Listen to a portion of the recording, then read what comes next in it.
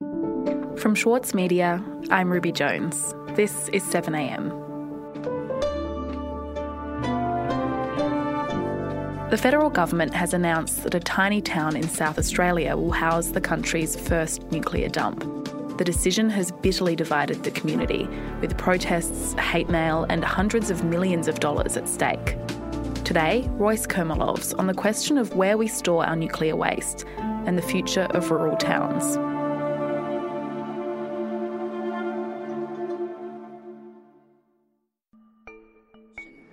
Two farmers in Kimber on the Eyre Peninsula have put forward their properties to house the nuclear waste dump. The longer it's there, the more jobs we have, is the way I see it. I don't see it as being a concern. Currently the waste is sitting in Sydney, where I think there's roughly 2 million people that live within a 20k radius of it. There's about 100 people that live within a 20k radius of this. So Royce, when was it officially decided that Kimber would be the place for this nuclear dump? So just over a week ago, the then Resources Minister, Matt Canavan, released a press release. It was a Saturday morning, and the press release basically described how Kimber had been chosen as the location, and specifically the property owned by the family of Jeff Baldock would be the site where the facility would be built. Royce Kermelov's writes for the Saturday paper. And his son, Andrew Baldock, who I spoke to, was pretty happy about the decision. I find it amazing that we're going to be involved in this, that Kimber's going to play a part, that we're going to be linked to Australia's medical treatment and the research side of things, and we need it. He sees this as a symbol of hope for the town. He believes that it will ensure Kimber's future. I reflect, I moved home originally in the mid to early 2000s, and we had a terrible run in the millennial drought, and I left and vowed I'd never come back again. But we've just seen a steady decline over time, which hopefully this will put a halt to it. It'll be quite exciting to watch it happen out in the back paddock, and they'll have construction of a facility worth in excess of 200-300 million.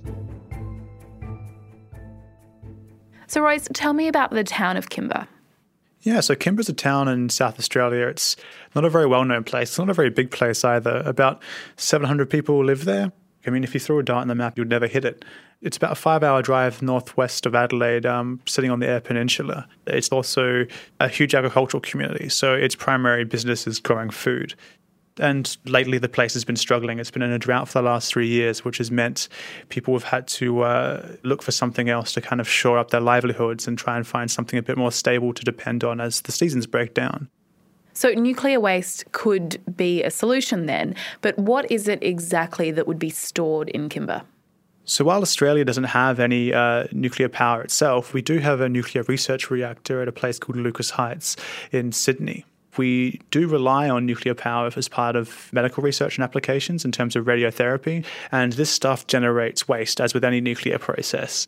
And this waste comes in different forms. Sometimes it's low-level waste in the form of, gloves, gowns, equipment that's been irradiated. But then it can also be intermediate-level waste, which is much higher. It's the kind of stuff that gets used in nuclear reactors, and it's a much more of an industrial product. And currently, this stuff has been left sitting on sites around the country, and it's been left to kind of build up, sometimes in car parks, sometimes in sheds and warehouses. So the government has essentially been looking for a place to store this for nearly 20 years now. The first attempt started when the Howard government was looking for a place to store intermediate-level waste and settled on Woomera in South Australia. That proposal didn't really go anywhere when South Australia banned the storage of nuclear waste within its borders in 2004.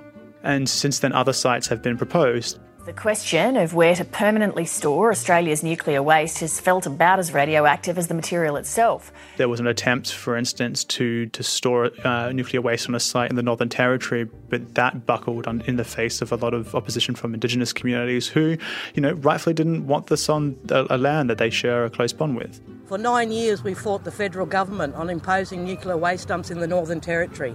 We begged you to talk to us on country, and you never did. Well, guess what? We whipped your asses.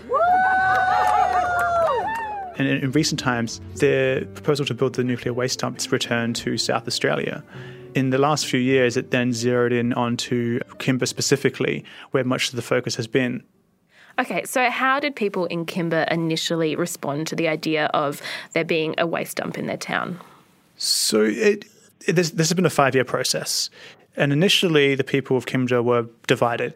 The idea of putting a radioactive waste dump in the middle of agricultural land scared people. So there were 2 votes that were taken within Kimbra on this issue. And the most recent vote on this was taken in November 2019, when 60% of the community said that they would be in favour of building a facility in their town, while 40% said they would prefer it not to be. Depending who you ask, it is a contentious subject because this vote did exclude people. It excluded the Barngarla people, who are the local Indigenous people. It excluded certain people who might have been neighbours, who have been beyond the boundaries of the town. And in doing so, the opponents say, well, it's not quite inclusive of everyone's opinion, and the people who should be taken into account weren't. Myself, as a Bangla person, it's sad that we were given back our land only to be told that we don't have a voice. We can't say anything. As this conversation has progressed about what to do, it's gradually turned toxic. People have been reported being sent hate mail, being given death threats, having arguments in pubs or over the dinner table. You've come down here and you've totally tipped this community upside down. The stress, the anger, the division is there. I still think the town's split in half and I don't know if we'll ever get it back. It's divided friends and family and relationships. Some people will even cross the street rather than, have to engage with someone who disagrees with them on this issue. The announcement has led to hundreds of people protesting on the streets of Kimbra. The job of this department was to find the most appropriate location, which does exist somewhere in Australia. But we're telling you now, Minister Canavan, that it sure is not Kimbra.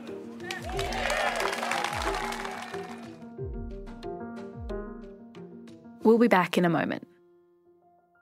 As a 7am listener, you value the story behind the headlines. That's why you should read Post, a free daily newsletter bringing you the top 5 news stories of the day, summarising each of their key points. Sign up today at thesaturdaypaper.com.au/newsletters.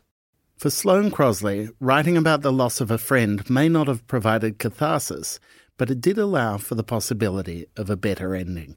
Like, you have this amazing meal that's this friendship, and then you have a really, really, really, really bad dessert with shards of glass in it. And then, the book is those little chunks of chocolate that come with the bill. I'm Michael Williams. Join me for this week's episode of Read This as I talk to Sloane Crosley about her latest, Grief is for People. Listen wherever you get your podcasts. So, Royce, we're talking about Kimbra, the town that's been selected as the site for a nuclear waste dump. What is it specifically about this waste that people in Kimbra are worried about? The people who are against say, hold on, we're not exactly opposed to the low-level nuclear waste, but this intermediate-level stuff is much more potent and much more problematic. And the timescales this is operating across are beyond human comprehension. We may be around for 100 years, but the material itself may be around for potentially thousands. One of the biggest concerns is the idea that this is the thin end of a wedge. The idea being that if you put this material within Kimbra and you start off with something low level, over time someone will get the idea to scale up. That the facility will be expanded and then other forms of waste will be moved to the site. Okay, so is the federal government doing anything to try and address locals' concerns? In short, the federal government has been promising a whole lot of money. So in order to kind of build community support and to try and get people to agree to this, $55 million has been spent trying to educate people, essentially. This is a program which includes arranging visits for a group of mayors from France in the Champagne region, where similar facilities operate, to come to Australia to talk about what happened there. People have been flown from Kimbra to Lucas Heights to have tours of the facility and see how it operates. People have had lectures in the science of nuclear physics. So people have had to learn a lot about this to kind of assuage some of the safety concerns that they have to deal with. And then there's the Community Benefits Program. So the $31 million community benefits program is on top of the $55 million that's already been spent to convince the community to embrace this opportunity. And it's also on top of the couple $100 million that is going to be spent to actually build the facility itself. The catch is that for this money to be paid, the facility first has to be built. So you don't get that money if the facility doesn't get built at all. Okay, so if the facility is built then, and obviously the government has now acquired the land for it, and this extra $31 million does come to Kimbra, what would it be spent on? Primarily, it's going to be used to build infrastructure. So things like a new school, GP clinics, that's anything the community wants of infrastructure nature, stuff that they probably should have already had. Is a lot of money for a town of 700 people. And some of the people within the town have said that maybe this isn't the best idea. I spoke to Barry Wakeland, who was the former Liberal MP for the area, who has come out actually against the proposal. His concerns were the way this process has been managed from the beginning.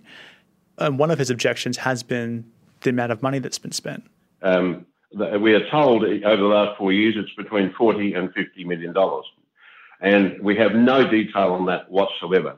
If you need that much money to convince Kimber that it should take it, you have to ask the other question, why? The other side of this as well is that the people who have been critical see a lot of money being offered to people to sway their views that has deeply divided a town which is facing drought and is looking for a way out. And they have no interest in our people whatsoever, other than throwing money at them, hoping they can be bribed. And I think it's a disgraceful way to run our affairs, because... So the hostility within the town has grown so deep. Some, like farmer James Shepherdson, have said that they're already thinking about leaving. They don't see how the hostility can be overcome. I was thinking very seriously about selling my farm and moving my family to a community that's far more cohesive. There's just classic examples of division here. You see it every day. It's very, very sad because... James Shepherdson described the fallout from this very bitter discussion within the town about whether to have this facility built as something that has hit them personally. James's mental health has suffered and he's experienced social isolation, and he feels ostracised sometimes from the community. I can't view it as anything but bribe money. I believe there's been a plan to target a small community that is very tight-knit. We've been through a lot of turmoil previously with... So, Royce, Kimber residents are obviously facing a really difficult decision here about the future of their town. Broadly speaking, what do you think that this tells us about the dilemma that's at the heart of a lot of regional Australia? In many ways, it's a hypothetical story of a conversation that communities around the country are having, especially in regional Australia. And in other towns and other places, this may be a conversation about a coal mine, about an iron ore mine, about some other major project. And we're seeing this play out again and again and again. Many are already facing the effects of climate change, the effects of droughts. Many towns are having water trucked in. Many are watching as the climate that they've come to depend on for so long shifts, and the crops they used to grow no longer work in that environment. And many are looking for a way out. In a lot of ways, it's come back to a devil's bargain. When the federal government comes knocking and starts offering a lot of money to set up a facility that promises, at least on the face of it, stable long-term work, that option starts to seem very attractive. But then that also needs to be balanced against the long-term consequences. For at least for the people who oppose it, you're still dealing with a product that is fundamentally toxic, that has a long lifespan, that will be here for a very long time on a scale that humans can't comprehend. Royce, thanks so much for your time today. Ruby, thank you so much for having me.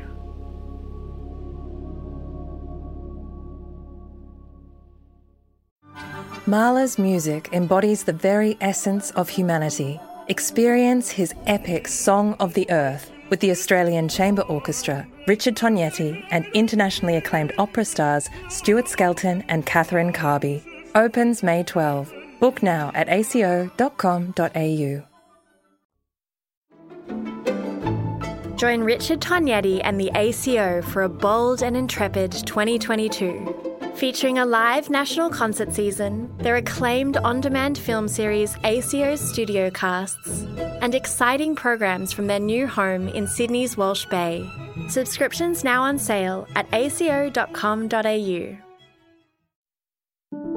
Also in the news, there are now 175 confirmed cases of coronavirus among the passengers and crew of the Diamond Princess cruise ship, which is currently docked in Yokohama in Japan. The number of Australian passengers who've been infected has risen to 15. However, all are reportedly recovering and in a stable condition. And all 4 of the prosecutors involved in the criminal case against former Donald Trump advisor Roger Stone have resigned after the president criticised the sentence that they recommended. Stone was found guilty of obstructing justice and witness tampering. The Justice Department prosecutors recommended 7 to 9 years in prison, a recommendation that President Trump criticised as a miscarriage of justice. Additional reporting for today's episode was by Elle Marsh, our features and field producer. Elle's position is supported by the Judith Neilson Institute for Journalism and Ideas. Additional audio from Kimber is by Kim Mavromatis and the ABC. I'm Ruby Jones. This is 7am. See you tomorrow.